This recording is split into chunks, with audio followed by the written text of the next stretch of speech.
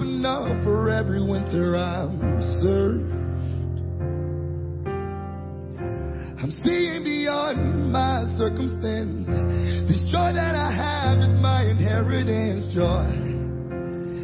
This is the joy of the Lord. The chorus says, the joy of the Lord is my strength. The joy, oh the joy of the Lord is my strength. Oh, He is my hope. Yes, He is. The joy of the Lord is my strength. There is a Savior in the valley place. He's walking beside me and He knows my pain.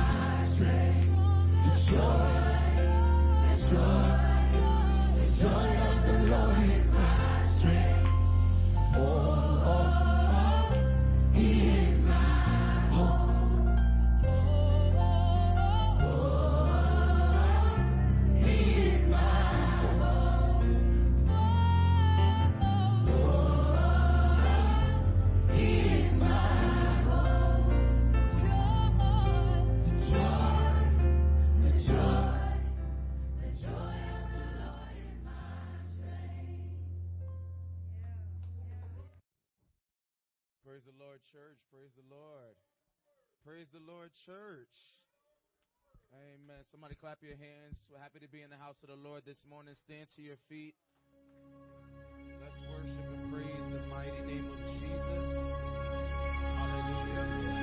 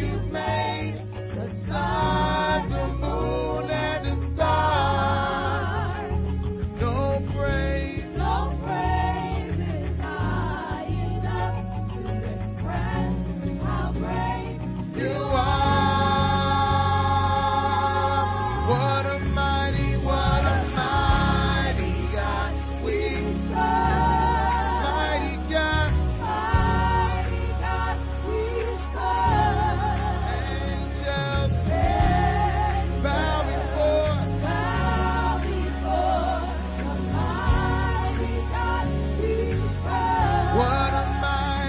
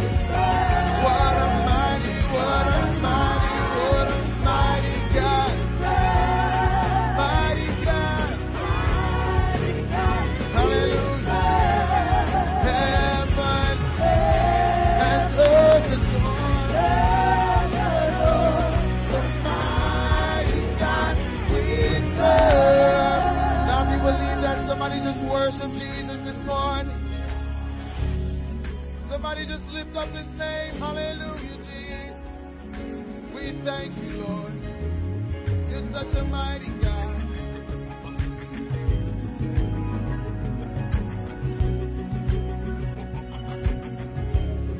Oh, hallelujah. What a mighty God we serve.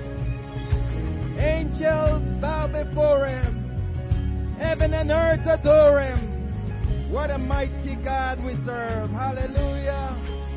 Let's just lift up the name of the Lord this morning as we continue to praise him.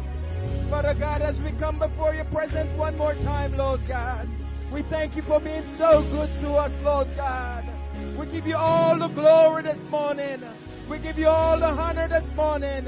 You are a mighty God. You are the Prince of Peace. You are the King Eternal. You are immortal. You are the invisible God. We worship you. We magnify your name. Oh God, we call upon your name this morning because you are worthy to be praised. Oh God, we ask your will to be done in the service this morning.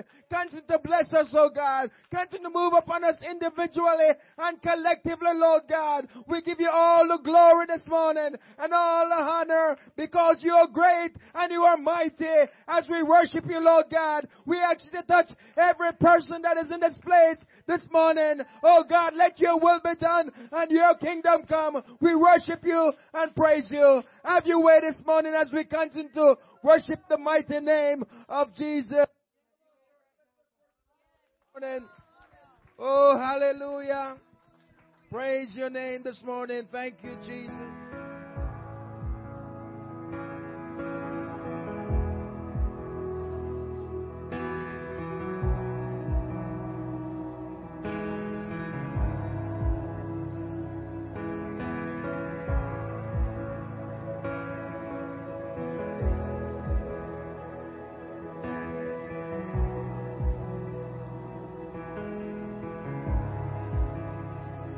You are here.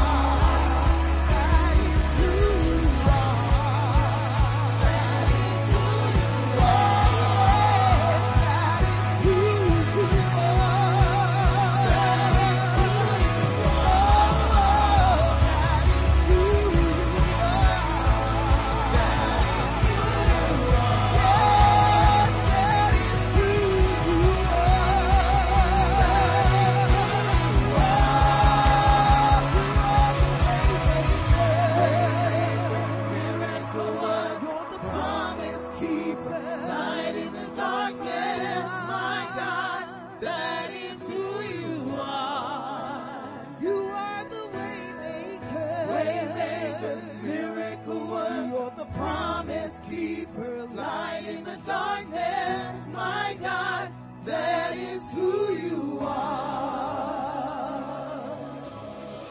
Even when I don't see it, you're working.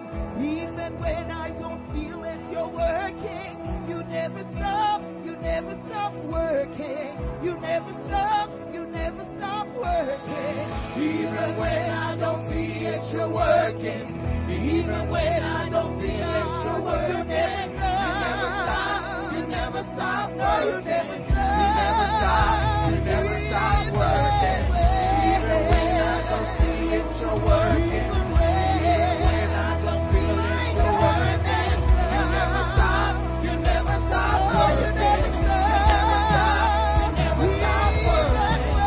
Even when I don't see it, you're working. Even when I don't feel it, you're working. You never stop working.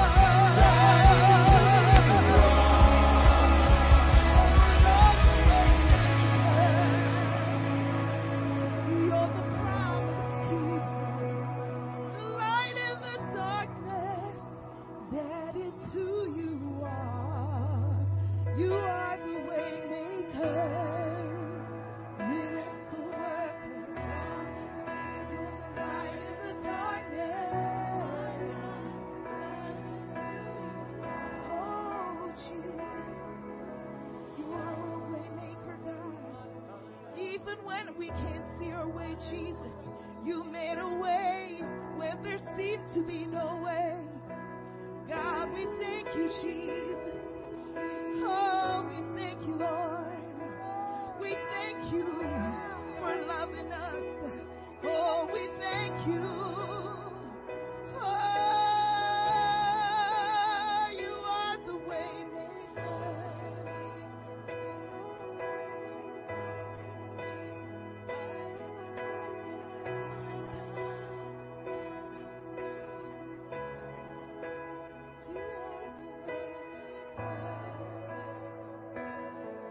You're the promise keeper.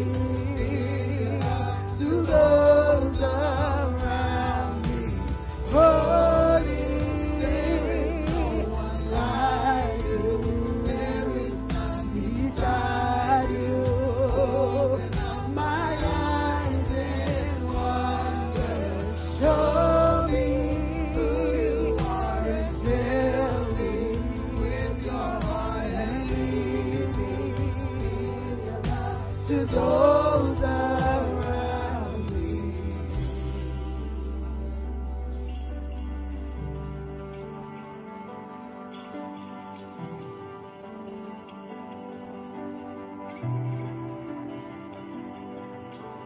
I will build my life upon your love.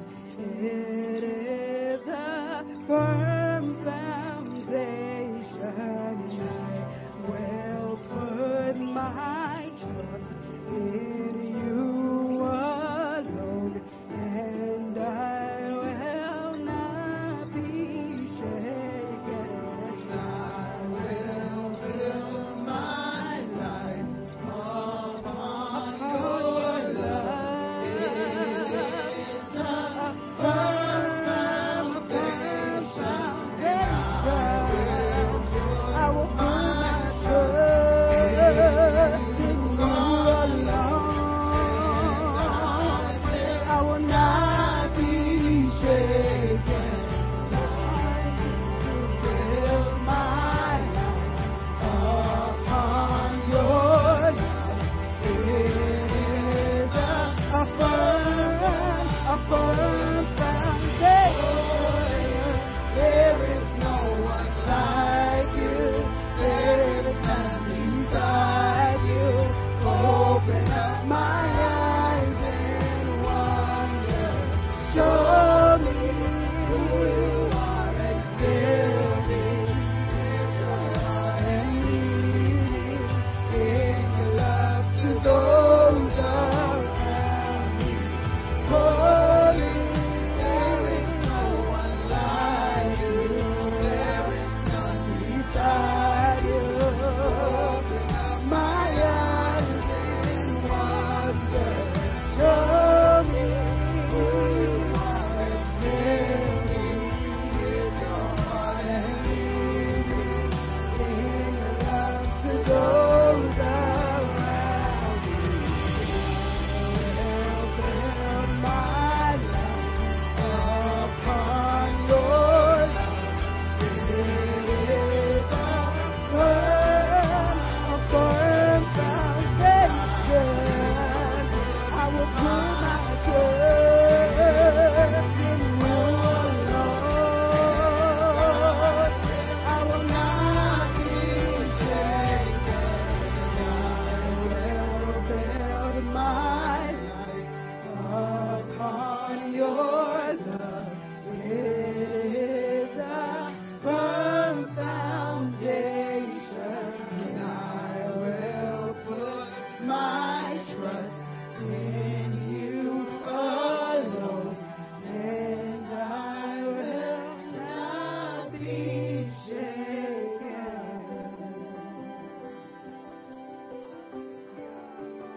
Oh, hallelujah. Holy, there is none like you, Lord. Oh, hallelujah, hallelujah, hallelujah. We love you, Jesus, all over the sanctuary. Can we just lift our hands at this time? And let's just worship the Lord this morning because He's worthy to be praised. Hallelujah, hallelujah, hallelujah. We thank you, Jesus. Thank you, Jesus. Thank you, praise and worship team. The Lord bless you. You may be seated for a few minutes. We just want to greet everyone in the mighty name of Jesus. So glad to have everyone tune in with us this morning. Those that are in the congregation, we welcome you. We thank you for being here this morning. Our online congregation, we greet you. We welcome you this morning. Praise God. And I pray that God is doing something great in your midst and where you are, what you're doing this time that we're living in, that God is doing something great in your life. I know He's doing something great in my life. You know, He have opened many doors for me, and I'm so honored to be a part of His great, happy family. You know, God is truly an awesome God. He's a provider. I often talk about He give us more than we can even imagine or think. And that's the true statement, because I've proven him so many times to be my provider, my keeper, the one that opened up doors for me that no man can shut. Because the songwriter said, what God has for me is for me. And I'm so glad that I'm serving a mighty God, a great God that is so great. Amen. Amen. So we greet you all this morning. We thank you for being here this morning, praise and worshiping the Lord with us this morning. Praise God. Just a quick few reminders. This week is our family and friends picnic this week. In fact, Saturday, we want you to invite your family and friends out to our picnic. The address is there at the Veterans Park right there, not too far from here. It's about 7 minutes approximately from here. So invite your family and friends out. And remember, if you have not seen Sister Aisha or Sister Sylvia with your dish or whatever you're going to be bringing, make sure you see them after service and let them know what you're going to help to contribute towards our picnic. And Sunday also is our friends and family.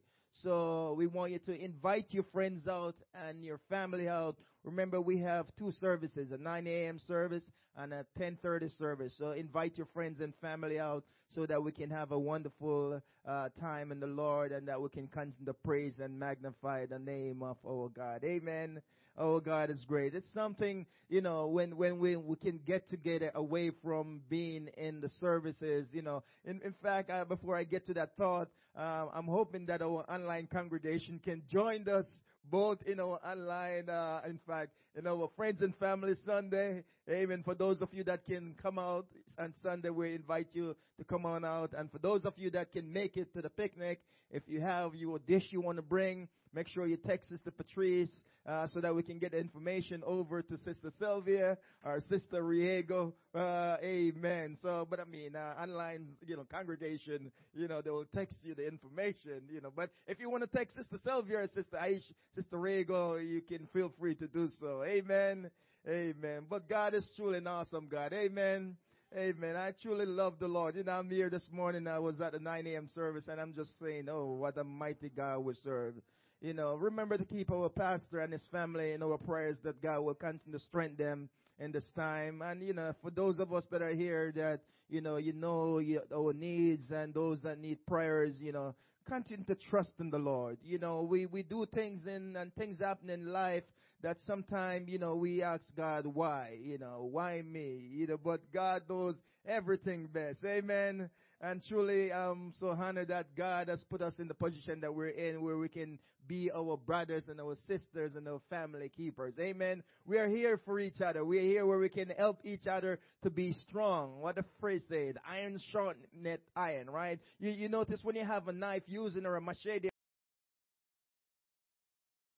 to do, you try to find something that you can sharpen that blade to get it a little sharper. But when you're in the house of God, you're here to encourage each other. You're here to let everyone know, because God brought you here, you're here for this reason, to praise and to worship Him, because He is worthy to be praised. Feel free to make sure you know God for yourself, because at the end of the day, it's what you do for Christ will last. Amen.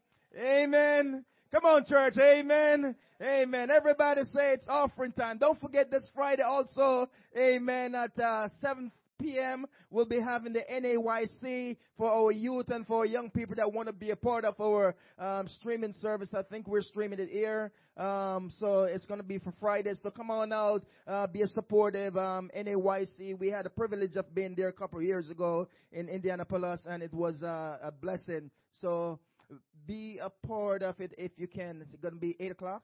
8 p.m. So it will be 8 p.m. Sorry about that. So it'll be 8 p.m. this Friday. But you can come on out early. That's all right. We can have pre-prayer before service at 7 p.m. Amen. So that's all right. Nothing wrong with that. Amen. Praise God. So we're going to invite everyone to stand at this time. Amen. It's offering time. This is another part of the service where we get our blessing. We give to the Lord a portion of what He has blessed us with. Amen. He has blessed us in a financial way, and we just give a portion of our blessing back to our Lord. Remember, the Lord get the first fruit of your blessing. So if you get $100, you give the Lord $12 if you please. $15. You get the first 10%. Amen. Amen. And that's the way the Lord will bless you. Remember, if you're giving online, you can go to www.myccc.faith. If you give into PayPal, you can go at Christ Center Church. And if you give into Cash App, it's the $CCC 2711. So remember to be a blessing. And if you're in the congregation this morning, we have 3 ushers, 1 in the middle and 2 in the front. You can feel free. And if you want to pay electronically here, you can see Sister Patrice over to my right side, your left. Amen. Amen. Remember, we're trying to get a building. We're in the process of acquiring a building. We need $1.7 million for a building. So if you know anyone that want to be a blessing, you know, you can either feel free to come and see us, and we can tell you, oh, you can be a part of the blessing. If you want to be a secret donator, you don't want nobody to know, you want to keep it the way it is, you know, we welcome you. Amen. So bow your heads with us this morning. Father God, we thank you for your blessing. We thank you for what we have already felt in this place, oh God. We ask your blessing upon the remaining portion of this service, oh God, that you'll continue to keep us, guide us, cover us as we're about to receive this morning's offering. We ask your blessing upon every givers, those who have to give, those who have not likewise, make a way so they too can be a blessing in your kingdom. Continue to bless and strengthen our pastor and his family during this time, oh God. I pray that your hands will continue to be upon him and that they will continue to preach your word, your anointed word. Oh God, let your hands be upon their family in this time. We give you all the glory and we give you all the honor as we worship you this morning in the mighty name of Jesus. And everybody said amen. Everybody said amen. Amen. Bring your tithes and an offering unto the Lord. Your tithe and offering unto the Lord. In Jesus' name.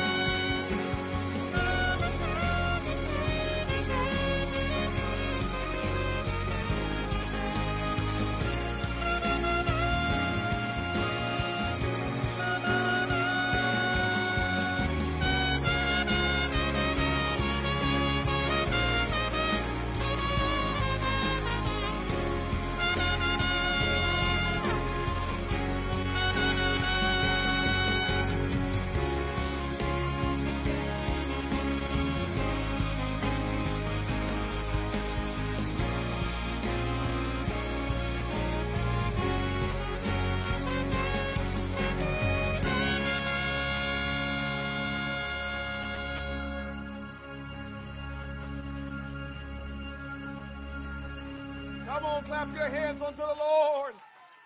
Come on, give the Lord praise in this house. He alone is worthy. He alone is worthy. Jesus, we give you praise and honor. Oh, bless the Lord, oh my soul. Oh, bless the Lord, oh my soul. Hallelujah, hallelujah. Oh, yes, the presence of the Lord has hibernated in this place. Amen. We felt His presence this morning, and we continue to feel His presence even in this service here. And we thank God for His goodness. It's so good to be in the house of the Lord. I greet you all in the wonderful and precious name of Jesus Christ. Amen. The only name that's above every name. Amen. Doesn't matter what the name is. The name of Jesus is above that name. And it's the only name that can save you. It's the only name that you're saved by. Amen. You're not saved by Father. You're not saved by Son. You're not saved by the Holy Ghost. But you're saved by the name of Jesus. Amen. Hallelujah. Well, I wish I could take Josiah and Brother Scarlett everywhere I go. So every time I just want to hear something good, I'm just like, can you just play? Hallelujah. Just play. Hallelujah. Shauna, good morning. I saw your brown stew chicken the other day. Shauna cooked up some brown stew chicken, Jamaican style. It looked good. It was brown. It was simmering with some gravy. Yes, yes, yes. I said, go ahead, Shauna. It looked like something to me. Ethan, how did it taste? Tell the truth.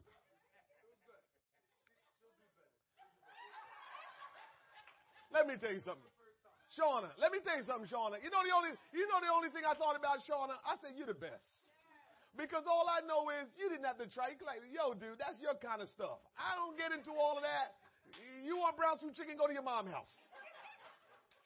But you cooked some brown stew chicken. I thought that was fantastic. I said to my wife, I just love when the young people get married and enjoy each other. Just enjoy yourselves. Have a good time with each other. It doesn't matter. Don't make nothing so serious. And so I just appreciated that. It made my day. I'm looking at it like, yeah, it's simmering pretty good. You know, got the right color. You know what I'm saying? So awesome, Shauna. I respect that. Amen. Amen. Hallelujah. Well, come on, Rosalie, and come for your birthday certificate. Yeah, this is your new birthday.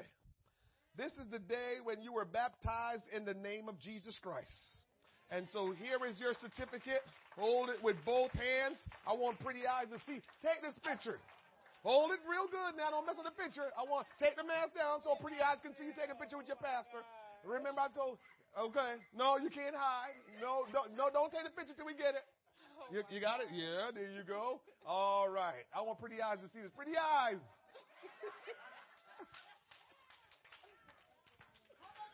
All right. I'm not going to say it. I'm not going to say, all right. We good? All right. Just show it to pretty eyes. Tell them, come see me. Amen. She was filled with the gift of the Holy Ghost with the evidence of speaking in tongues, and then she got baptized in Jesus' name. That is what is required for us to be born again. Amen. And so it is a wonderful thing. Amen. We have some guests with us this morning, and we are always so just glad when we have guests with us. And so, Julie, where's Julie? Julie, I know I saw you come in. Amen, Julie. Nice to have you. We welcome you to Christ Center Church. Amen. It's so wonderful for you to be with us this morning. And we know that you arrived here by the orchestration. Is that a word? It's a word now. The orchestration of the Lord Jesus Christ. And so he just kind of used Sister Hadia, but he really wanted you to be with us this morning. And so it's the work and the hand of God. We're so glad you're here. If there's anything at all we can ever do to help you in your walk with Christ, please don't hesitate to ask. We're here for you. God bless you. Thank you for coming. And Samuel. Amen. Samuel, you looking pretty sharp. Oh, yeah. You look pretty good. Handsome and everything like that. Yeah, Samuel. Yeah. Nice to have you. Samuel found us on the internet. We welcome you, Samuel. Amen. Welcome to Christ Center Church. I'm sure you felt the love already. Amen. And if you don't have a church home, same thing for Julie. Don't have a church home. We all need a church home. This is not my sermon, but listen to this. None of us had a choice when we were born what family we were born into. But we were born into a family. So Julie, Samuel, we were born into a family, right? And so if you need a earthly family, you need a heavenly family. So if you don't have one, you don't need to look any further. It must be where the Lord wants you to be. That's why you're here this morning. Anything we can do. God bless you. Hallelujah. Make sure you love up Samuel, love up Julie, and let them know how much we are grateful that they're here this morning and that the Lord brought them to be with us. And we are so grateful for that. Don't forget, this Saturday coming up is our annual, somebody say annual, our annual picnic. We want you to come. My youngest son, Jordan, told my grandmom something this morning. I just want to beat him in the head for telling my grandmom that stuff. He told my grandmom, he said, Grandmom, I want you to be like me at the picnic. Now, remember, this is his great-grandmom, not grandmom, great-grandmom. He said, Grandmom, I want you to be like me at the picnic. So I said, Jordan, what do you mean by you want grandmom to be like you at the picnic? Play sports, run around, just be busy. Like, dude, leave my grandmom alone. Talking about she need to be playing sports and running around like him and do a lot of stuff. Boy, she did that a long time ago, before you was even thought of. So leave my grandmom alone. Amen. But come out and be with us this Saturday. Picnic start at 12 noon. We're going to have some good food for you. Oh, T-shirts. That's right. T-shirts. Make sure you come and get your T-shirt. Did you all get the T-shirts in yet? When are the T-shirts coming in? All right. If for the folks that are in Florida, New York, and all over the country, if they can't get theirs, remember, we need to make sure we mail their shirts out to them. So we got to mail them out. We're not driving it out. We're mailing it out. I'm driving out and flying out when they want to get baptized, but the T-shirts I mail out. So make sure you mail their shirts out to them. Make sure they get it. Amen. But if, we'll prefer they come and get it in person. But if not, we can mail it out. But get your T-shirts. Amen. And if you're going to bring a side dish, see Sister Riego, Sister Sylvia. Amen. They're taking care of it. I think, Brother Sam, you're able to do the cooking too? Oh! Hold on. My bad. This is Sam as well. So, Samuel meet Samuel. They just meet each other. Oh, Lord. My bad, dear. Samuel meet Samuel. So, you going to be able to cook? You going to be able to do your thing? I don't know if he can cook. I just met him. I know you can cook. So I told Brother Tom and Brother D, between the three of you, you should be able to, make sure it's all grilled up real good. Make sure things are good on the grill. You know what I'm saying? Ethan not ready yet, so don't worry about him. But you and Brother D and Tom can work it out and grill some stuff up. But they'll grill up some good food for you, and there's going to be some fantastic games planned, right, Sister Riego? So we'll have great games planned for you, good food, and the fellowship will be extraordinary. So we want you to come and be at our annual picnic. And then join us the following day, the Sunday, for our Friends and Family Day. Amen. You can invite people to come in person and join us, or they can join us virtually, just like they're doing today. Many are doing that today. Here's what I want for you to do as I get right into the Word of God. Can you share the live stream feed right now? Because I believe today's message is going to help a lot of people. And so, Nicola, please live stream my sister Nadine, feed her, send her the feed, whatever. But anybody that just send them the feed, because here's what God will do for them today. He's going to heal them. He's going to deliver them. He is going to make them whole, and he's going to give them strength. And so we want you to send out the link to anybody you believe that needs to be healed, to be made whole, to receive strength, to be delivered. All of that stuff, I want you to send the live feed out to them now so they can chime in and so they're able to experience what God wants to do in their life. Amen? Hallelujah. Amen. All right. So let's stand and get into the reading of the Word of God. Again, it's good to see all of you. We welcome you to Christ-Centered Church. Amen. Deuteronomy chapter 4, verse number 20. Deuteronomy chapter 4, verse number 20. Amen. Hallelujah. Did I have anything else to say? AV, was there anything else I need to mention? Friday, come out. It doesn't matter if you're youth or not. If you consider yourself young, just come on out 7 o'clock Friday so you can see our live feed for our Youth Congress. This year, Youth Congress service is virtual. And for those of you that know about Youth Congress, it's a biannual convention that we have, and it's usually between 35 and 40,000 young people in an arena just worshiping the Lord and praising God. And because of obviously the times we're living in, we decided to do it virtually as an organization. But children will be gathered together, or young people or youth will be gathered together all around the country, around the world, this Friday for the live stream. And trust me, our young people, they put on some top-notch stuff. Samuel, new Samuel,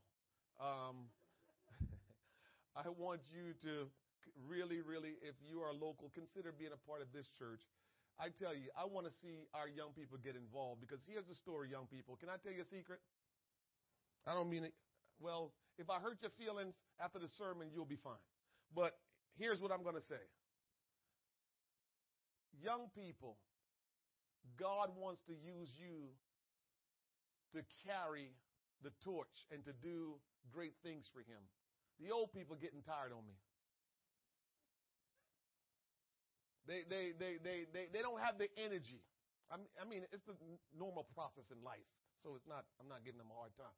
But the older folk, they can't do what they used to do energy-wise and availability-wise. They just can't get around, and, even technology, A matter of fact, Sister Patrice, Pastor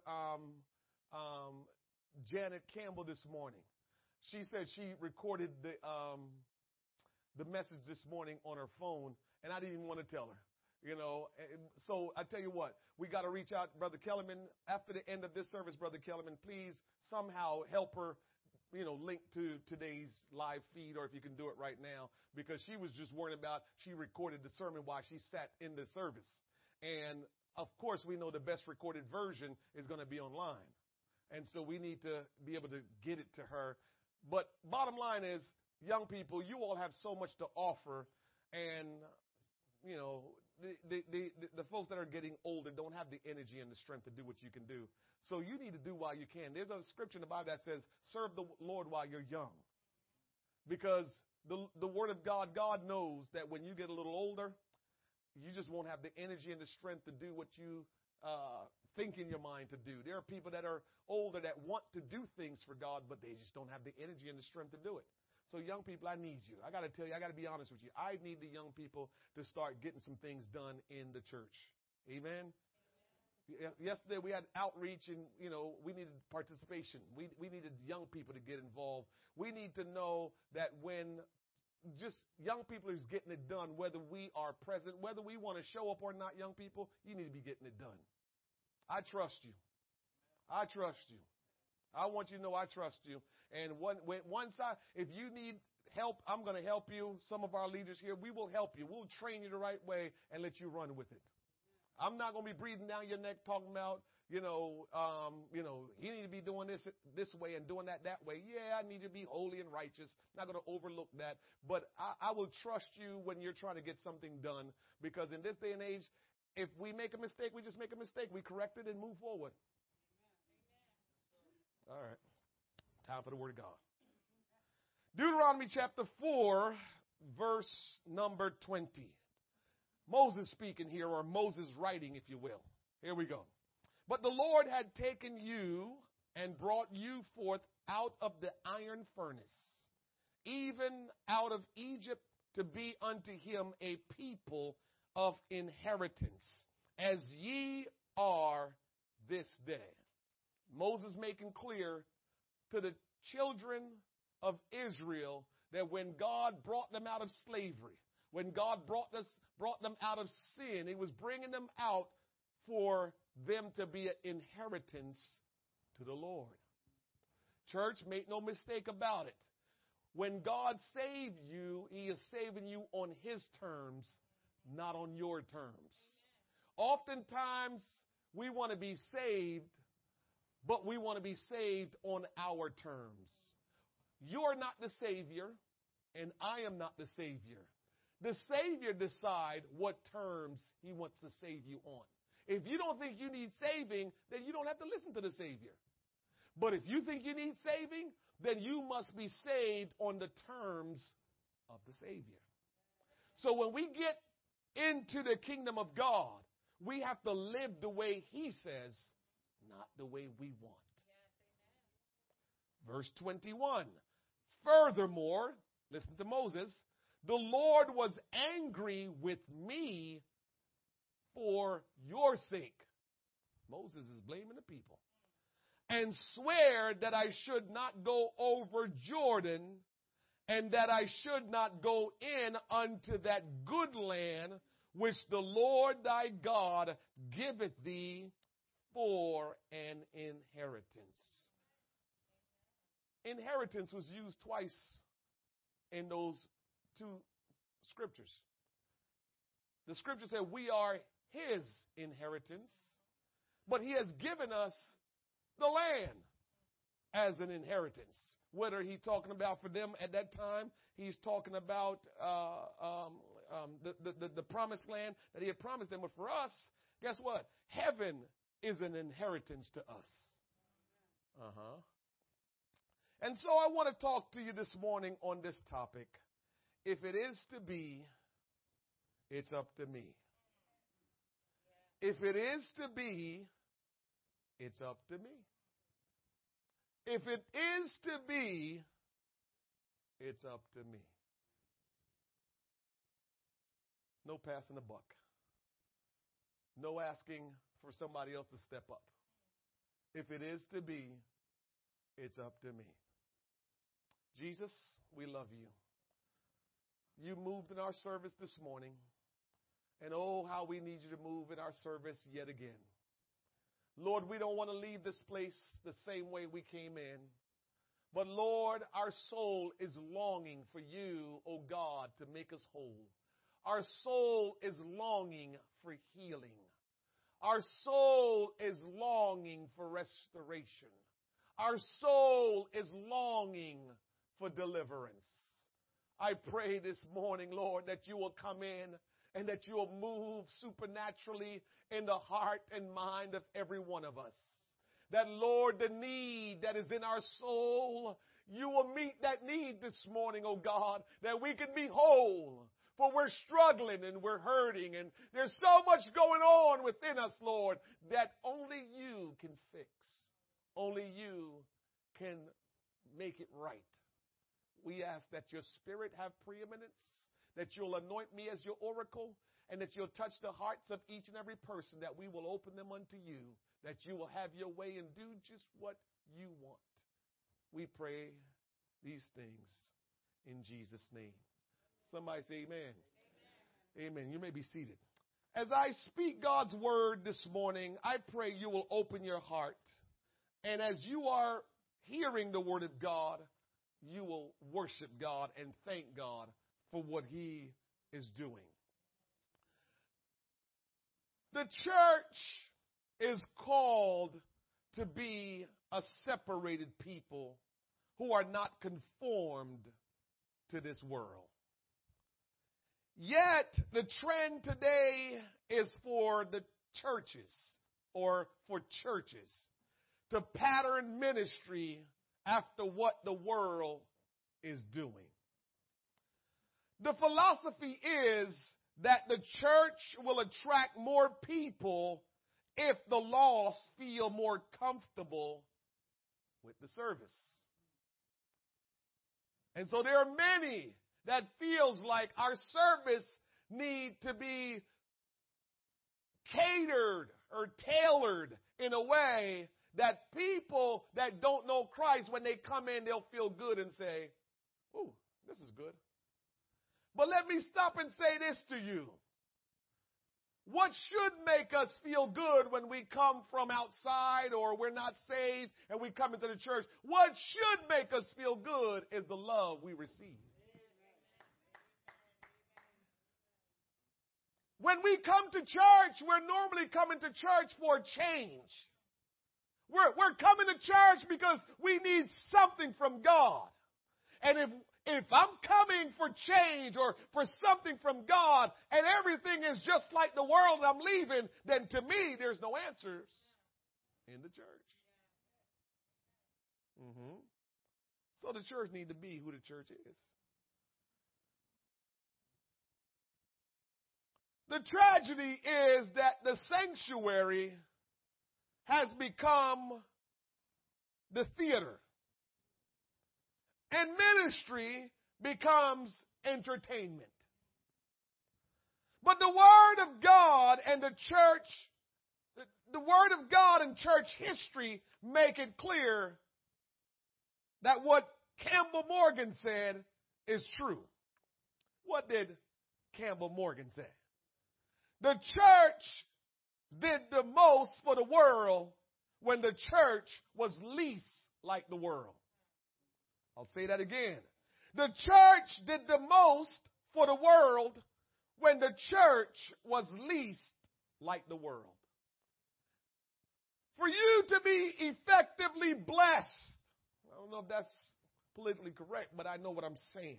For you to experience the power of God working in your life, you don't need the church to be the way you want it to be. You want the church to be the way God designed it to be.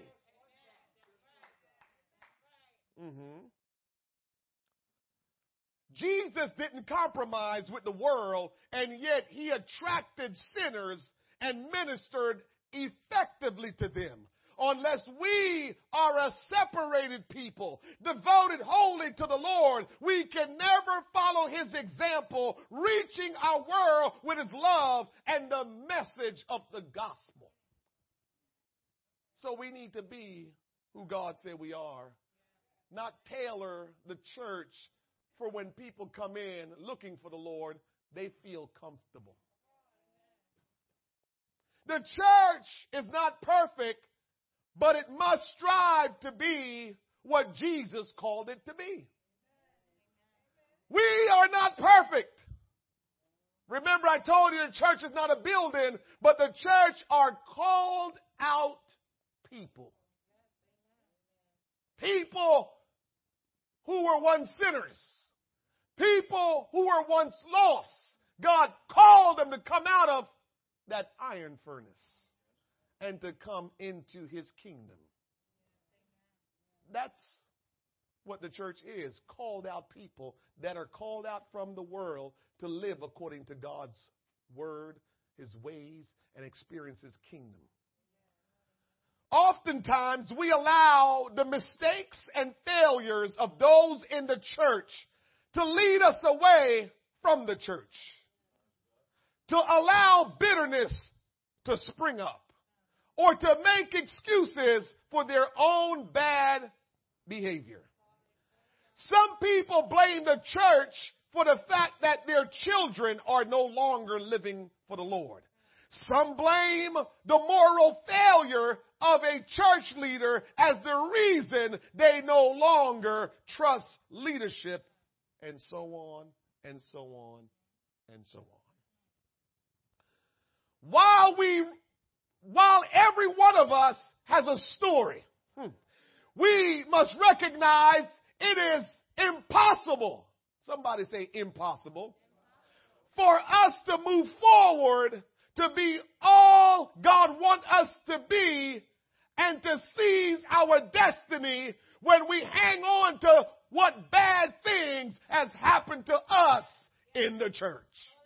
And so I'm here to tell you this morning, the church may have done some things that may have hurt you. The church may have done some things that may have disappointed you. The church may have done some things that you did not understand or you did not like. But I'm here to tell you, we have to move past what has happened to us if we need to fulfill our destiny in Christ. If it is to be, it's up to me. And God called me for a time like this to fulfill His purpose and His will for my life.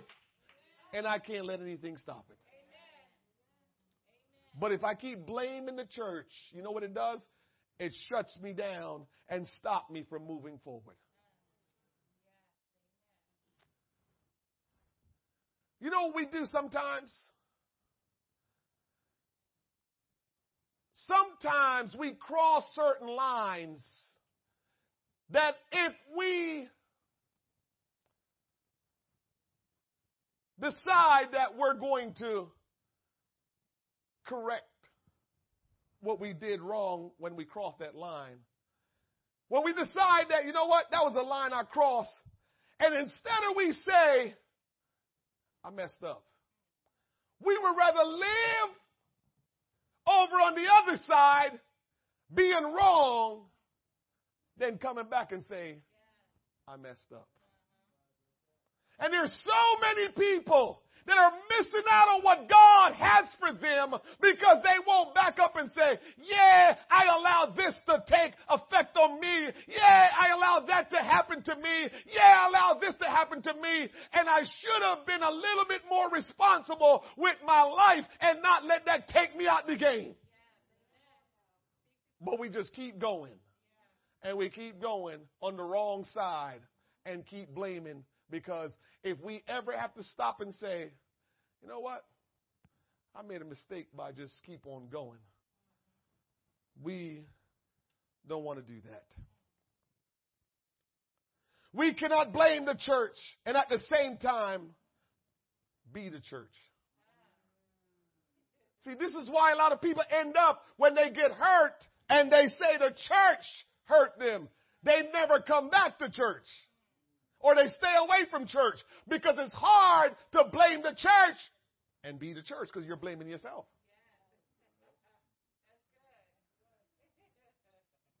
When you decide the church hurts you and you walk away from the church, what you're saying is, I'm no longer a part of the church. And oftentimes people meet other people that says, oh, I'm still saved. I just don't go to church anymore. My question is, Jesus says He's coming back for a church.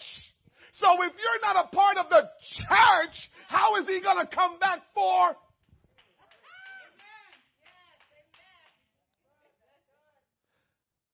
But the devil has pulled a little trick on us to make us walk away from the church because we experienced some hurt. Because somebody disrespected us. Because someone said something that I didn't like. The devil make you walk away from it and say the church hurt me. Because the devil's smarter than you. And he knows once you blame the church, you ain't going back to the church. Because you can't blame the church and be the church. Woo!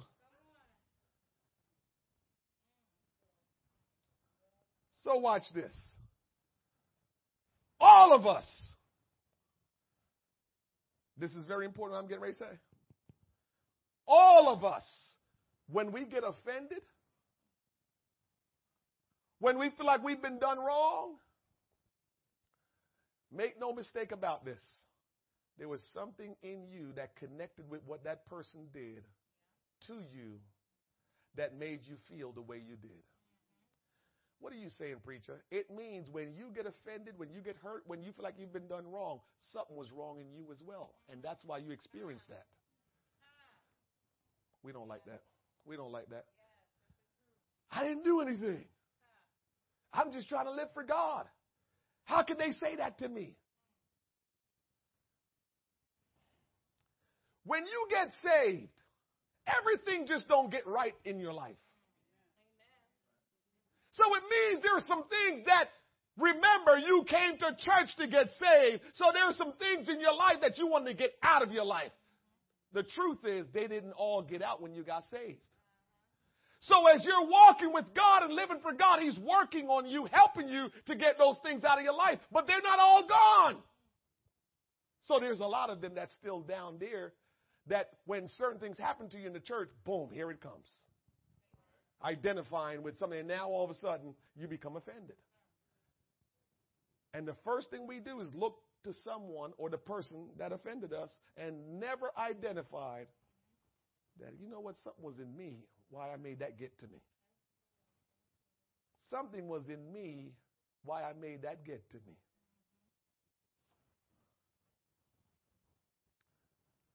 I'll try to be honest with myself.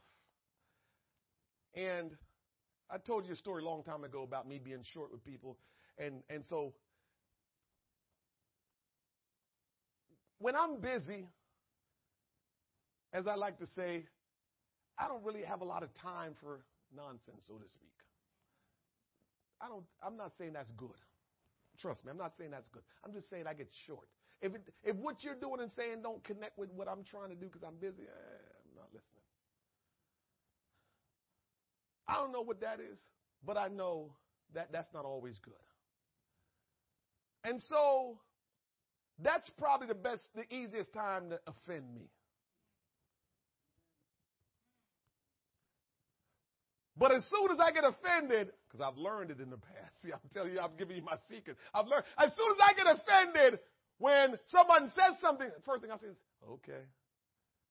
So you've been locked in yourself, and you've been ignoring everybody else. You've been selfish, and that's why you got hurt.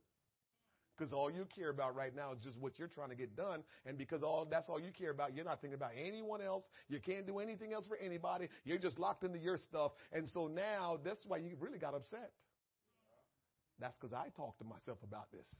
But I could have just ignored and said, well, I'm serving God. I'm doing the right thing. So I don't have time for it. I could justify it. But I'm not an idiot anymore. I used to be an idiot. I'm learning not to be an idiot. And so the bottom line is I learn now how to realize that's something in you, brother, why you got offended. Don't blame everything on that person that said something stupid. Some of that is you. We don't want to hear that part because we want to believe anytime we do something wrong, it's the person. It ain't got nothing to do with me. I was minding my business. All right, I'm getting ready to show you something. Moses was arguably one of the greatest leaders humanity has ever known. His life story is an amazing testament to the fact that God's hand was upon his life from the very beginning. Moses was an Israelite who grew up in Pharaoh's house, Egyptian obviously. One would have thought he was perfectly positioned to lead God's people out of bondage. However, at the age of 40, Moses fled to the desert. His life had become threatened due to killing an Egyptian, a man who had acted in cruelty toward an Israelite. Now, hear this, in case you didn't know. When Moses killed the Egyptian who was acting cruelly against a Jew, when Moses killed him, it was another Israelite that went to Pharaoh to say, Pharaoh, Moses, your boy, who you hold in high esteem, killed one of your peoples. It wasn't an Egyptian that went to Pharaoh. It was a Jew, Israelite, that went to Pharaoh to squeal on Moses, to drop the dime on Moses, to tell on Moses, to snitch on Moses. It was one of his own. And Moses probably never let that go, even though he was top-notch leader. He was leading God's people. He was the man. He was probably the best leader other than Jesus we've ever seen. But he was carrying that whole thing from that time. You snitched on me. How can you snitch on me like that? Perhaps this encounter was the root of Moses' participation in the blame game. Because here's how Moses saw it. You, Samuel, here's how Moses said. I'm trying to save you from getting beat up or treated bad from this Egyptian. And in the interim of me saving you, I end up killing some dude. Wouldn't you be looking out for me? We're supposed to be brethren. We're buddies. We're the same kind of blood. We're the same culture. Why would you go tell on me when I'm trying to look out for you? Man, you have no idea how many people are hurting today, how many people that are just living in hurt and pain today because the very people they helped the most was the one that turned on them. This is common. It's not, I know you're thinking like, this person, you have no idea, Pastor. Me and them were like this. We were tight. We had a great relationship. And they went and stabbed me in the back. You know how many people walk in the earth that feels that way? Well, that's what got Moses going. As great a leader as he was, as much as he was God's man, and he was God's man, he started with this stab in the back. He started with this snitches get stitches.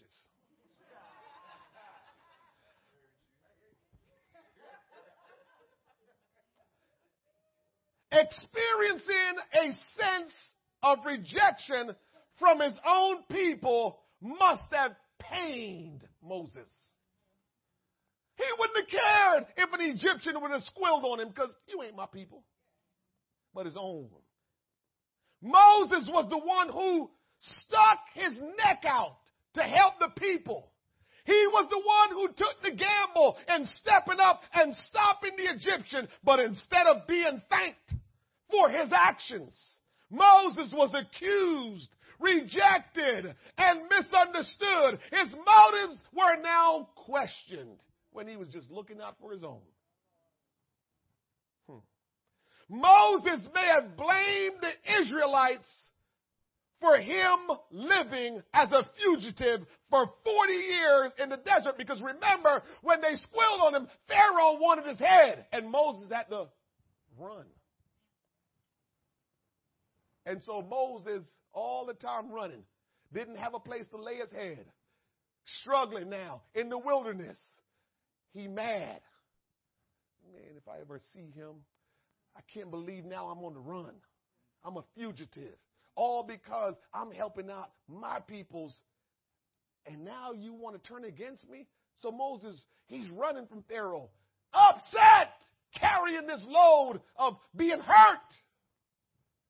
There are people like that in our world today and in this very congregation this morning. Upset. How could they have done this to me? When I was looking out for you. I had your best interest at hand, and how could you have done this to me? Fast forward to the ending portion of Moses' leadership. After Moses had returned to lead the children of Israel out of bondage, after the plagues, after the crossing of the Red Sea, and after nearly 40 years of leadership in the journey between Egypt and Canaan's land. We pick up the story right before Israel entered into the promised land. Here we go. Moses had disobeyed God. Instead of speaking to the rock, he struck the rock. He struck the rock 2 times with a staff, and water flowed out of it. Although the Israelites were happy with what Moses had done, God was not pleased with Moses. It's a good thing to come to church. Or it's a good thing for the church to gather together. Whichever way. If you want to be politically correct. I know what I was saying, but sometimes people listen to your message and says, he said come to church when the church is the church. But anyway, it's a good thing for the church to come together. Because here is what happens. God is the one that called the meetings. And because God is such a good God, he's not going to call a meeting and not bless you. And so God is leading the children of Israel out of slavery. He's going to bless them regardless of what their leader did. And so I want you to be encouraged this morning because God's going to bless you regardless of me. God will not allow me to be that important where because I mess up, you don't get what you need. So many people are saying, yeah, I'm being held back by that pastor. Are you kidding me? You're not serving God then. Because if man can stop what God wants to do in your life, you don't know God or you're not serving God. Because man cannot stop what God wants to do in your life. God will allow man to interfere a little bit just so man can learn something out of the deal. But man can't stop God's plan for your life. We just read that. So when God told Moses, speak to the rock, and Moses struck the rock, God could have did like some of us do. Oh, you didn't do what I told you. Ain't no water coming out. Because that's how we do. When people make us mad, other people suffer.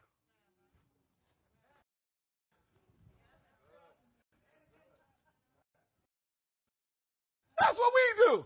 You make me mad, I don't care. The wrath coming down and everybody's suffering. God didn't do that to the children of Israel. He told Moses, speak to the rock. And Moses didn't speak to the rock. Moses, bow, bow. And God still let the water come. Because that's the kind of God we serve. When we say what a mighty God we serve, guess what? It truly is. He truly is a mighty God because he doesn't let nothing get in the way of what he wants to do in our life. What a mighty God we serve. Woo! If I had time, I'll sing what a mighty God we serve. God was not pleased with the way how Moses went about things, but Moses made it look as if he and Aaron were responsible for bringing forth the water when it was a miracle from God.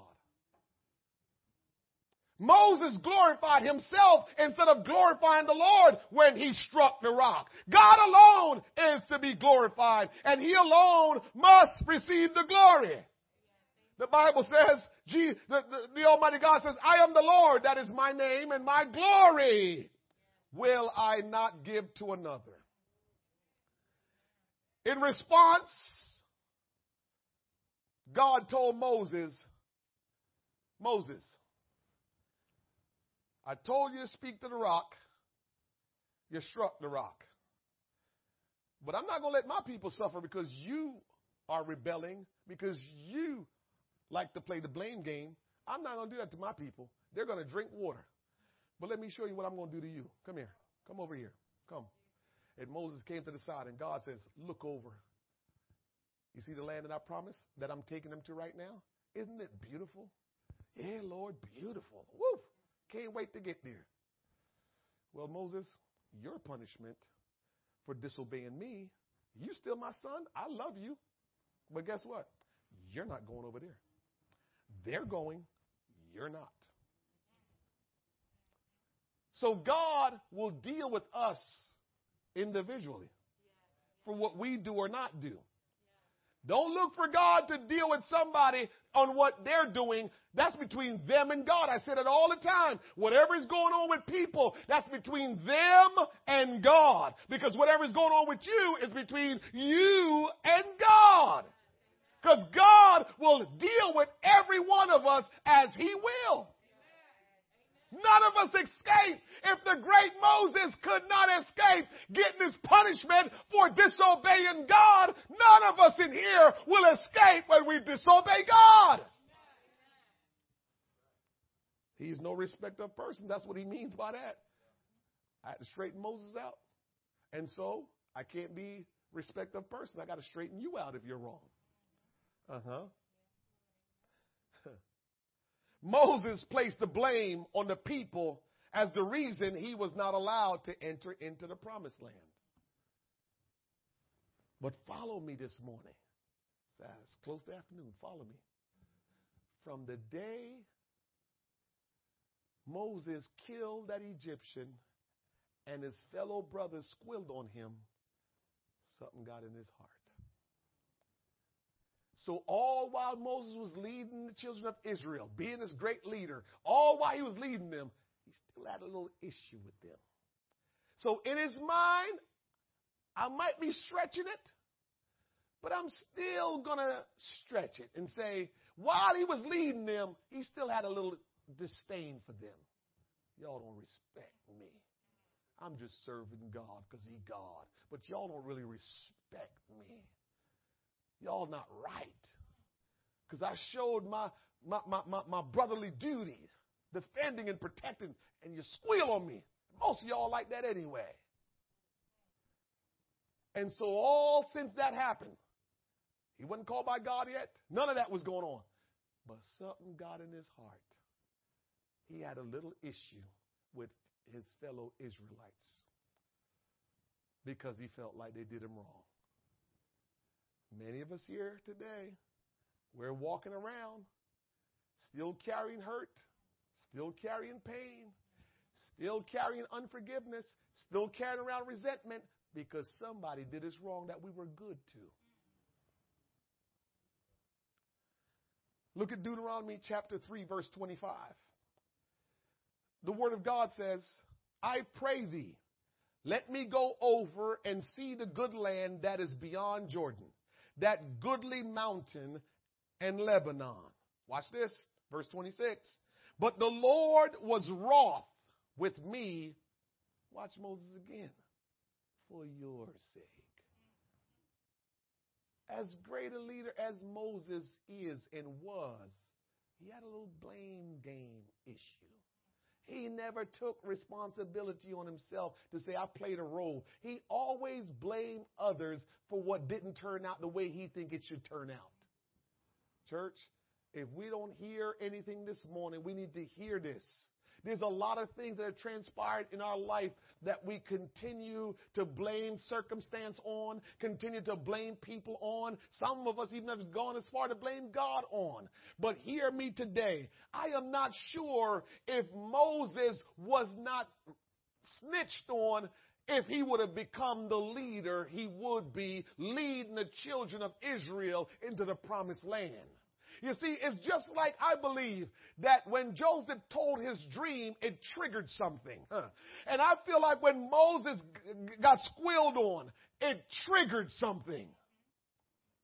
Those two things are not good things. Joseph's brothers sold him into slavery. That can't be nice. Again, people who love you did you wrong. They sold him into slavery, but that triggered something. It started to move the progress of his destiny. And it's the same thing with Moses when he got squealed on, snitched on. When they came against him, it started his journey for his destiny. And church, God is trying to start our journey in our destiny. But every time somebody does us wrong, instead of we look at it and let God do what he got to do, we shut down and we never move any further into our destiny. Woo.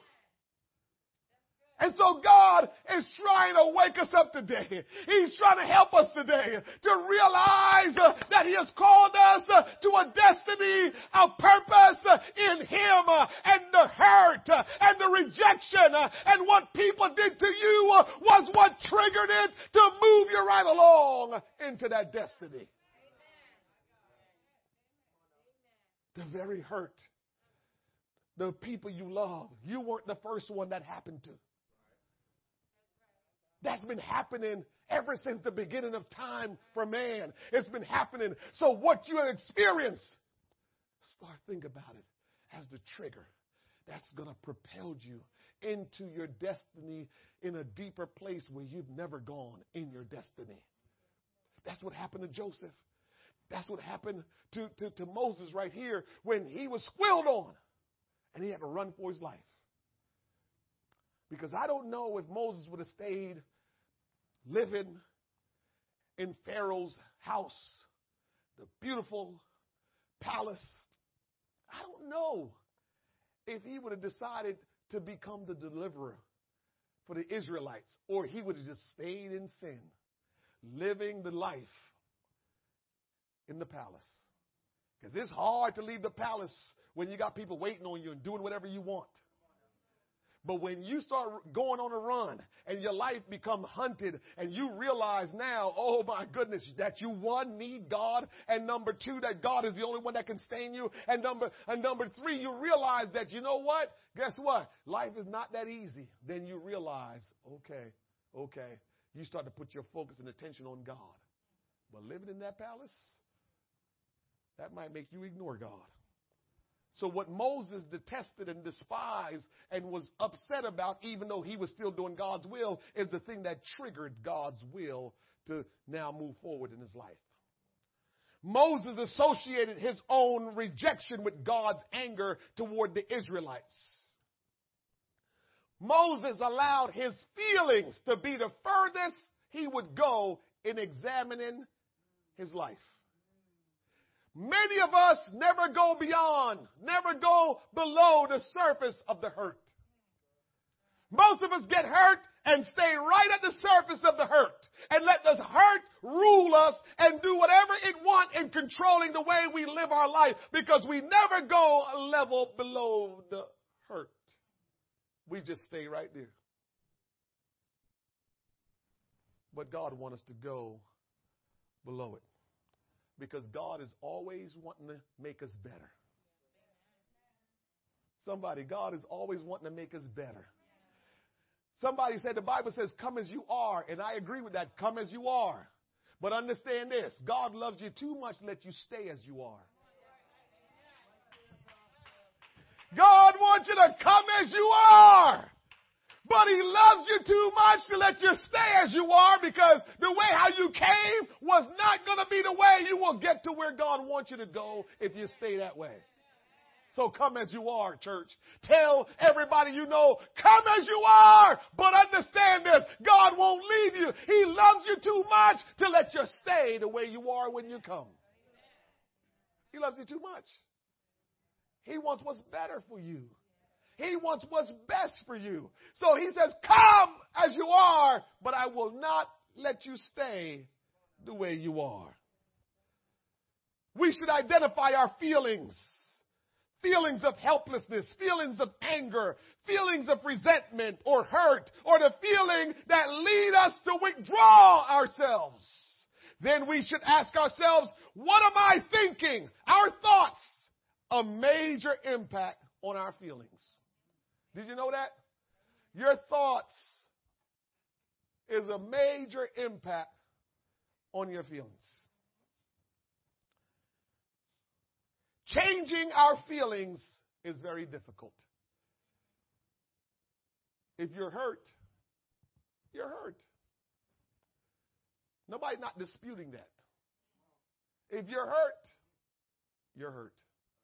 It's just the way it is. We can, however, change our thinking. That is very doable. Changing your thinking. Changing our thinking is often the first step in changing our feelings. Changing our thinking is often the first step in changing our feelings. We get wrapped up in our feelings, and our thinking stays the same, which means you're going to stay right where you are. A lot of us have not moved ourselves from the place we've been in God since who knows when. We're in the same place because we're wrapped up in our feelings. There's some people that won't come to church and be a part of the church because you know what they like to say? Ain't no church going to control me. I'm going to live my life the way I need to live my life. And the only thing I can say to that person is, first thing is, one of the reasons why you're saying that is you experience controlled or hurt. And you don't want that to ever happen to you again. So that's why you're not going to get close to anyone or get into a church and be submitted to a church, because you're not going to allow yourself to experience that anymore. Nobody's not going to tell me what to do. Why? Because somebody tried that and that hurt you. But hear me. We have to start to learn to know God. Not just hear about God of the Bible, But you got to start to learn and know who he is. And when you come to learn and know who God is, hear me, church can't control you. It's God that controls you. So maybe what you're saying without saying it is, I don't want God to control me. Maybe that's what we're saying, that we don't want God to control us because the church don't control you. It's God that controls you. You got to trust God. And listen to me. There's nothing wrong with you going to God in your private time of prayer. God, the pastor said blah, blah, blah, blah, blah. That sounds kind of like legalism to me, God. What's your thoughts on that, Lord? The pastor said blah, blah, blah, blah, blah, Lord. That sounds like that he disrespected me, Lord. What do you think about? Go to God about that. We think God's going to be mad because you're uncomfortable with the way something is being done or said. God loves you, but you got to go to him about it so he can tell you what's going on. Because you might misread the whole situation because of your hurt. And so you misread the whole situation. And you never went to God and asked him anything about it. You just allow your feelings to dictate your actions. And you never went to God about it. You never went and questioned God, why is that being said or why is that being done? Let me give you another example. I'm going to be done in a second here. A little different service than this morning. I remember when I first got married, right? You're trying to learn all the stuff. Boy, it's tough when you get married young and, you just used to take care of yourself and you was just a runner doing your thing. And I remember, me and my wife money coming together now and we're trying to do things right. And, you got bills to pay and, you owe this and you owe that. And you're young, so it means that, you don't have a lot. You're just trying to make it work. And I remember all it took, Cheryl, was just me not monitoring the balance on the checkbook. And one check bouncing before you know it, another check bounce before you know it, another check bounce. Y'all young people don't know about check bouncing no more. Y'all don't just know about debit cards.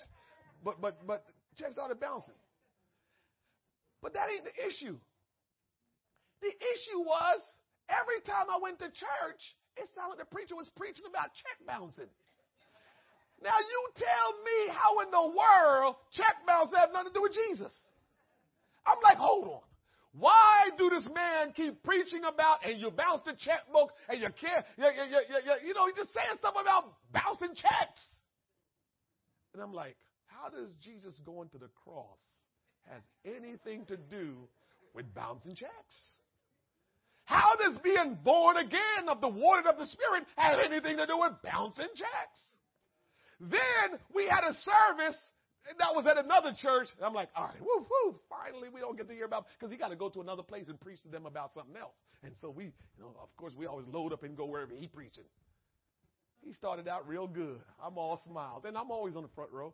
I said, all smiles. Then he got back to the check bouncing thing.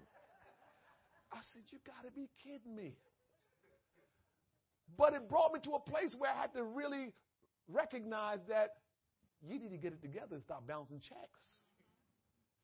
I had two choices. I could have got mad at the preacher and thinking that he coming at me or somebody told him something. Or I could have just looked at me and said, you've been bouncing the checks. You got to get it together.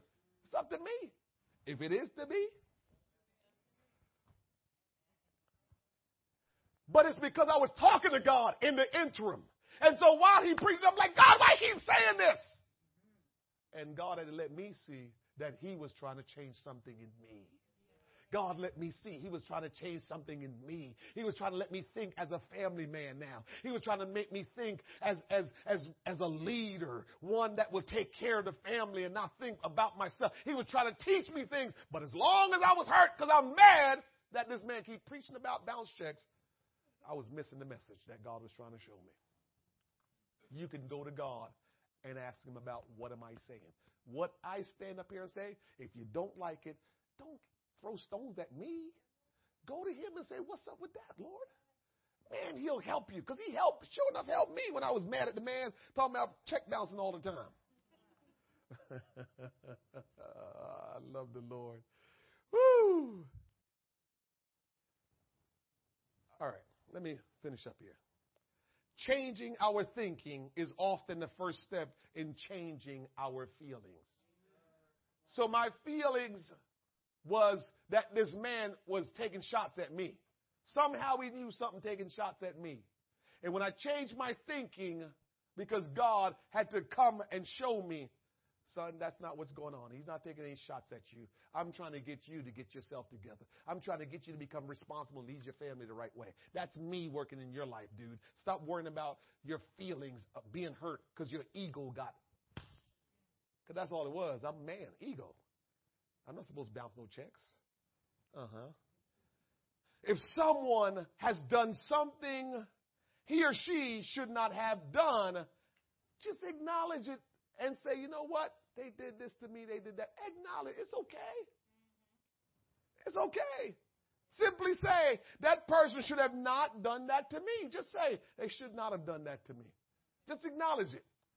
You don't have to run and tell them. I mean, if you're a big boy, big girl, and you want to do it the scripturally way, yeah, you can go to them and talk it out. But if you don't want to go to that, extent, just say, you know what, they did that to me and they shouldn't have done that to me. And you just move on. Listen, since it's impossible to change someone else, what we need to do, or what should some of the things be for us to really get ourselves together when we feel the hurt or the rejection? We need to learn from other people's mistake so we don't do the same to others. Sometimes God will let you experience hurt so you know not to hurt others. You could have been one that's hurting people all the time and never thought about it because you think that I ain't doing nothing. And then God allow you to get hurt and then whisper in your ears, how does it feel now? Because he's just trying to get you to stop hurting others. But as long as you was just wrapped up in you, you didn't know you were hurting others. So God allowed you to get the knife or the dagger or whatever you got to get so you can say, all right, that didn't feel good. And you can say, and then God can say, then don't do that to anybody else. Be sensitive, be gentle, be kind to other people. Don't take it to go crush other people, but take it to help others. Establish healthy boundaries. Trust God's sovereignty, that God is all powerful. We can trust God knowing all things work together for good. Did you forget that? Instead of blaming others, which renders us helpless, we must do something constructive.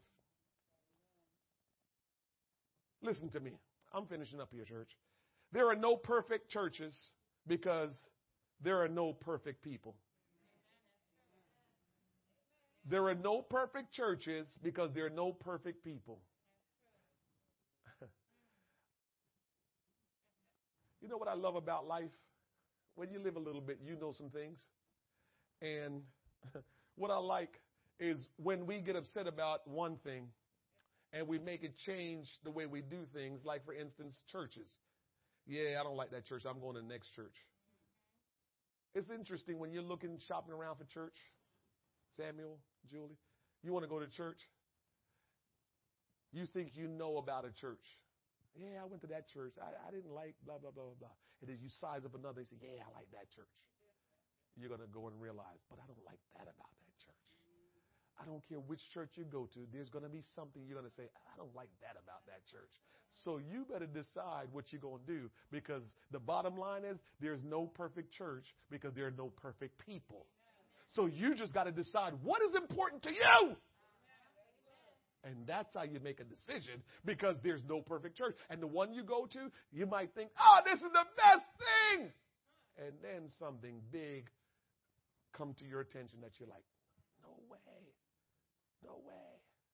This is why sometimes when you leave a decent church or a good church, you end up what they call church hopping. When you leave a good church, you end up church hopping because you didn't realize that, listen, I like a lot about my church. Yes, this part I don't like. And instead of you praying and say, God, how do I help with that part of the church that I don't like? How can I help with that? You didn't pray about that. You just got disdained about it. I don't like that. And then you make that move you to something else. And you go to someplace else. And you never found any place else that was good for you because you were always looking. You didn't say it to yourself, but you were looking for a perfect church for you, and there's no perfect church for you. Churches are made up of imperfect people. So instead of blaming others and instead of blaming the church, we should accept responsibility for our own actions and extend grace to everyone else. So I'm finishing up here. I'm just trying to get you to understand this. When you get hurt, when you feel like somebody has done you wrong, when you feel like somebody snitched on you, extend grace. Extend grace. Why? Because grace has been extended to you. Grace has been extended to you. We could not be saved if grace was not extended to us. So when someone do you wrong, you believe, or when they made a mistake and hurt you, you got to stop and say, do I resent them? Do I go off on them? Do I just leave the church because of them? Or do I extend grace? Because there's no perfect people.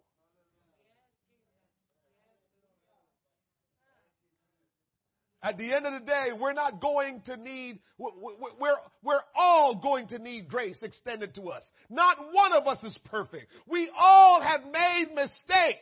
We all have failed. We're not alone in our failures. Watch this. Abraham lied about his wife. Isaac lied about his wife too. Jacob deceived his father. Rahab was a prostitute. Gideon was full of fear. Samson got involved with Delilah. Yet, despite their failures, they are all highlighted in the book of Hebrews chapter 11 as having faith. God didn't say they were no good or they were rejected. They all was mentioned in the Hall of Fame of Faith because they pleased God in spite of their failures. Somebody can fail and still please God. Somebody can mess up and still please God. Somebody can do you wrong and still please God. Because in our mind, when somebody do us wrong, they're not right with God. How do you know that? They probably don't even know they did you wrong. God is not limited by our mistakes. He does not overlook them, but neither does he focus on them. God looks at who can become. God looks at what you can become as opposed to what you're doing right now. God looks at what you can become as opposed to what you're doing right now. Jordan, God looks at what you can become as opposed to what you're doing right now. That's how I see you too, Jordan. I got to be honest with you. I see what you can become and I get excited. I look at you, I said, man, Jordan, you're going to be something else for God. You're going to do great things for God because you've got passion and you've got drive. And I believe you're going to do something great for God. And when I see you, I just keep on laughing in my mind. Says, I can't wait to see what God's going to do because the joke is going to be on you too. Because none of us know what God will do in our life. We just know I'm just giving my life to God, let him do what he wants to do, and then the joke become on you because the joke is still on me today. I don't know what he did with my life. Like, Lord, how did you pull this off? And if we all give our life surrender to, you're going to say the same thing. Lord, how did you pull this off? The joke is on us. But we got to just realize that we make mistakes. And realize that God is not looking at our mistakes. He's looking at what he called us to be, what we can become. While God extends grace to us who so desperately need it, why will we not extend grace to others? Do we think we can earn grace? Do we think we should be earning grace? No, we don't earn grace. We must deal with mistakes and wrongdoing honestly. And dealing with mistakes honestly does not consist of blaming others. Why can't God just be using them to irritate and agitate you? Huh? Why we never stop to think that God can use people to irritate and agitate us? Because there's something in us he's trying to work out of us. We just always think when someone does something to us, they're wrong, the devil is working in their life. And we never stop to think God could be doing something. I'll finish up with this. We can be accusers of each other. But when we become accusers of each other, we become like Satan. The Bible calls him the accuser of the brethren. And so if we start accusing one another, then we become like Satan. Because we got to realize people can do things and ask for God's repentance. And we're still accusing them of what God has forgiven them of. We're walking around giving them a hard time when they have repented and God has forgiven them. Listen to me. We're not called to the ministry of blaming others or accusing others or condemning others. No. We're called to help people get over their wrong and mistakes and become overcomers. If it is to be, it's up to me. People need to know that despite their failures, they can get up. A biblical perspective is that failures are never fatal.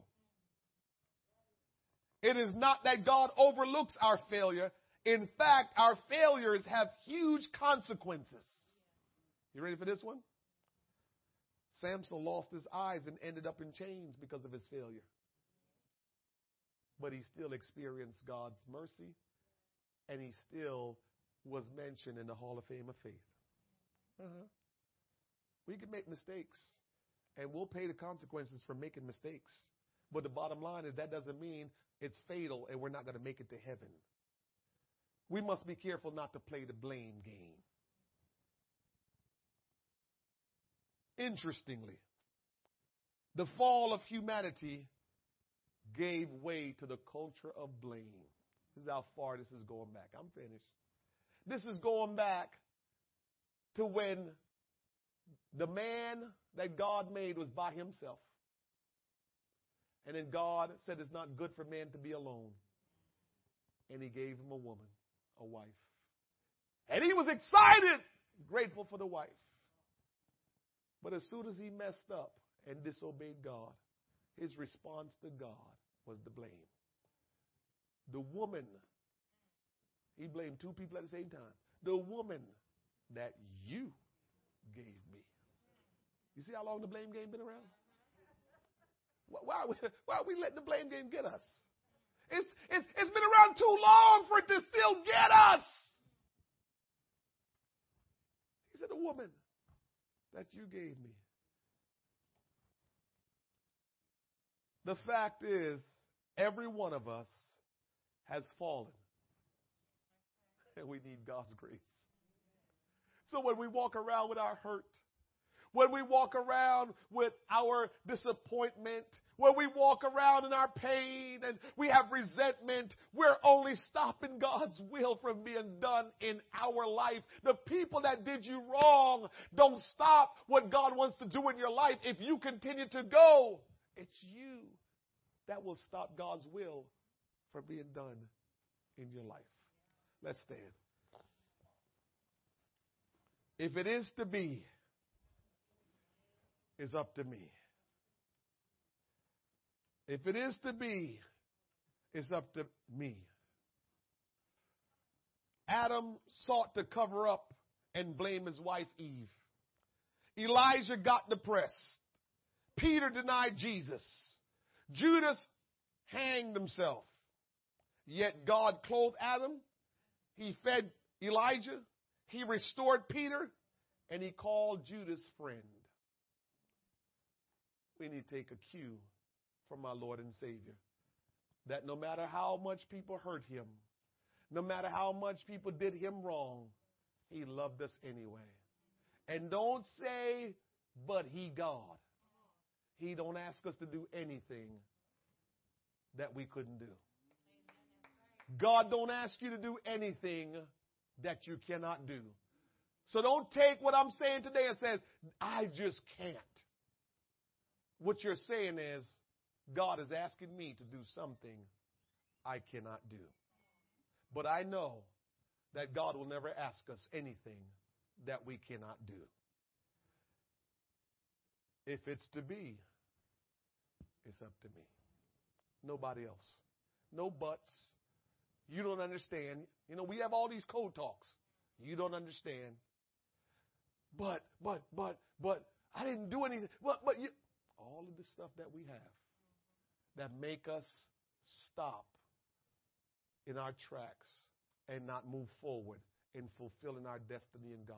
We ought to fulfill our destiny in God. And we can't fulfill our destiny when we're walking around in pain. We cannot fulfill our destiny when we're walking around hurt up.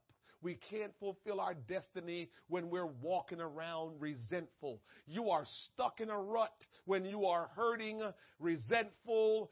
Whatever it is, you are hurting yourself and your purpose in Christ. And God has dropped me by here today to tell you, He wants to heal you. He wants to deliver you. He wants to make you whole, that you no longer stay stuck and not move forward in fulfilling your purpose in Christ. How about we go before Him today, before we walk out of here, and ask Him to help us? Because sometimes things don't work out for us because we don't go to God with them.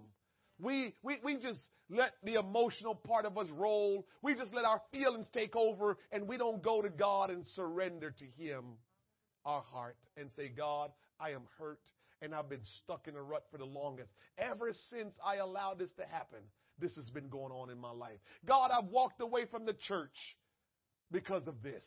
God, I don't trust preachers and leaders because of this. And God is saying, they cannot stop you from fulfilling your purpose in me. I am the one that is all powerful. I am the one that will take you from point A to point B to point Z. I am the one that worked my work in your life for you to be who you need to be. Not the church, not the servants in the church, but I am the one. And God wants all of us to know today, He is the one that does it. It's not anybody else. He is the one that does it. I want you to go to God just before we walk out of here and ask Him to help. Cry out to Him today and ask Him to help you, because you need to get whole again.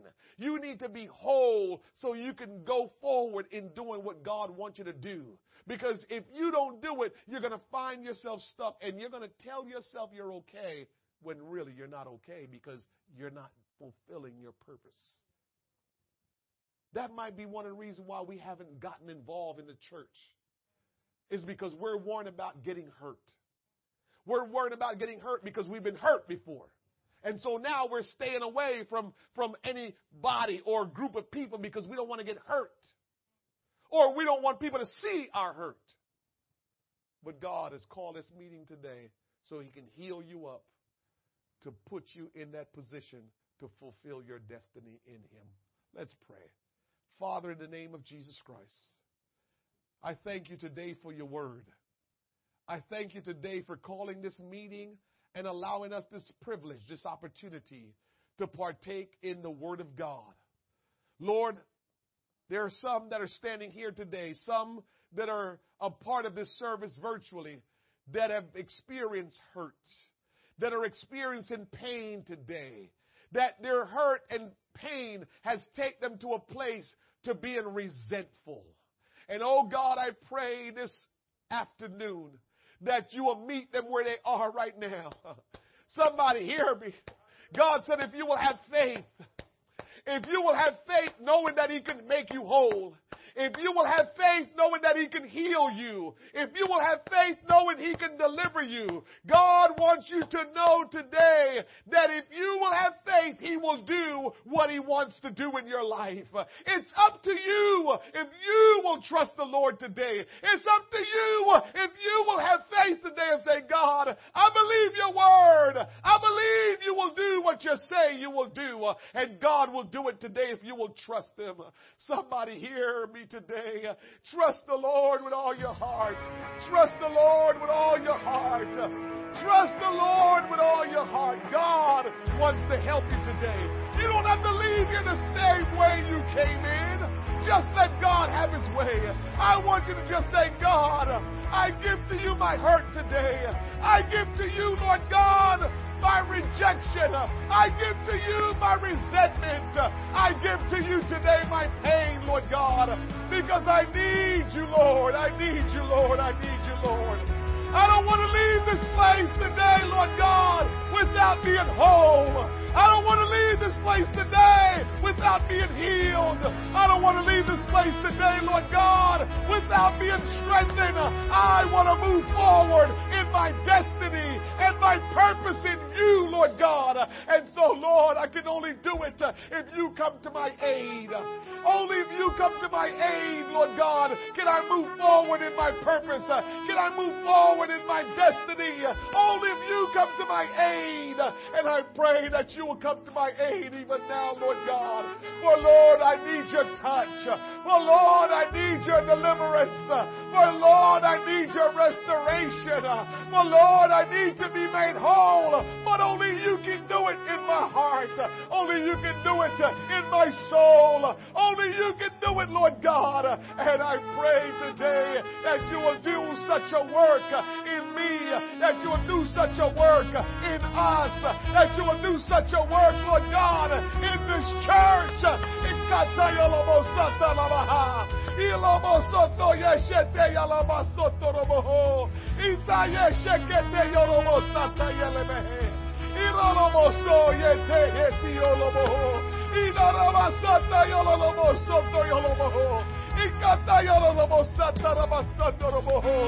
Oh God, work your work in our hearts, work your work in our soul, work your work within us, Lord God, that we can be free, that we can be healed, and that we can walk in our purpose, Lord. Have your way, Jesus. Have your way, Jesus. Hallelujah, hallelujah, hallelujah. Hallelujah, hallelujah, hallelujah. Oh, Jesus, have your way. Have your way. Come on, somebody, worship the Lord with us today. Worship the Lord with us today. He's worthy of all the praise. He's worthy to be praised. Oh, hallelujah. Thank you, Jesus. Thank you, Lord. Thank you, Lord. Thank you, Lord. Yes, Lord. Yes, Lord. Yes, Lord. In the name of Jesus. In the name of Jesus. Glory, hallelujah. Glory, hallelujah. God is great and greatly to be praised. God is great and greatly to be praised. If it is to be, it's up to me. If it is to be, it's up to me. God, have your way in my heart. God, have your way in my mind. Have your way in my soul. Oh, hallelujah. Yes. How great you are. How great you are. Oh, hallelujah. Thank you, Jesus. Thank you, Jesus. Thank you, Jesus. Somebody needs to be thanking the Lord right now. God has been good to you. God has been good to you. God is great and greatly to be praised. Hallelujah. Hallelujah. Thank you, Jesus. Yes, Lord. Thank you, Jesus. How great you are. How great you are.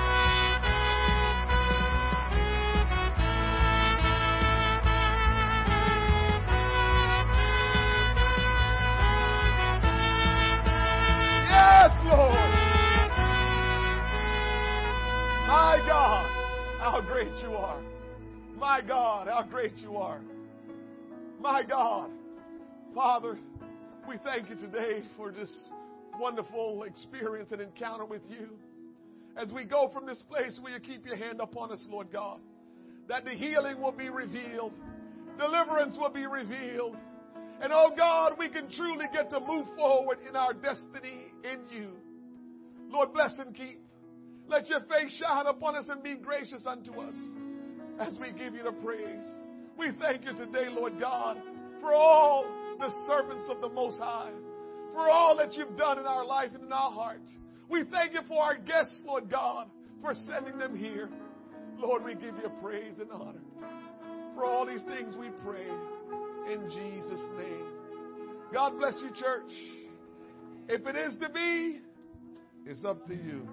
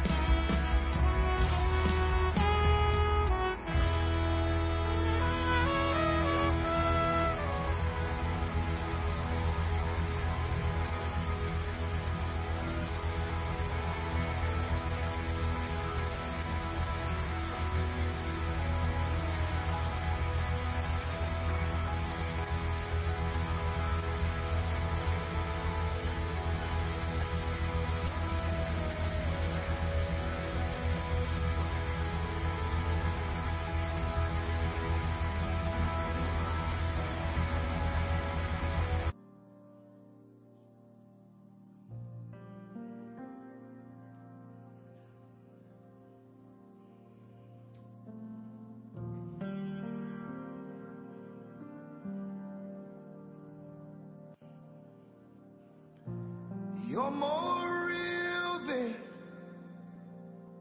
the ground I'm standing on.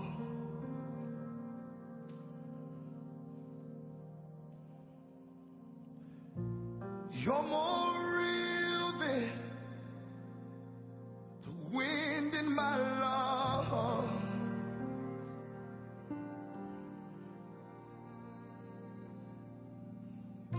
Your thoughts define me.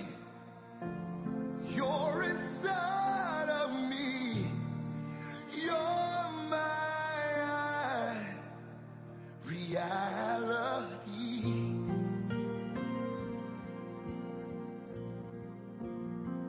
You're so real to me.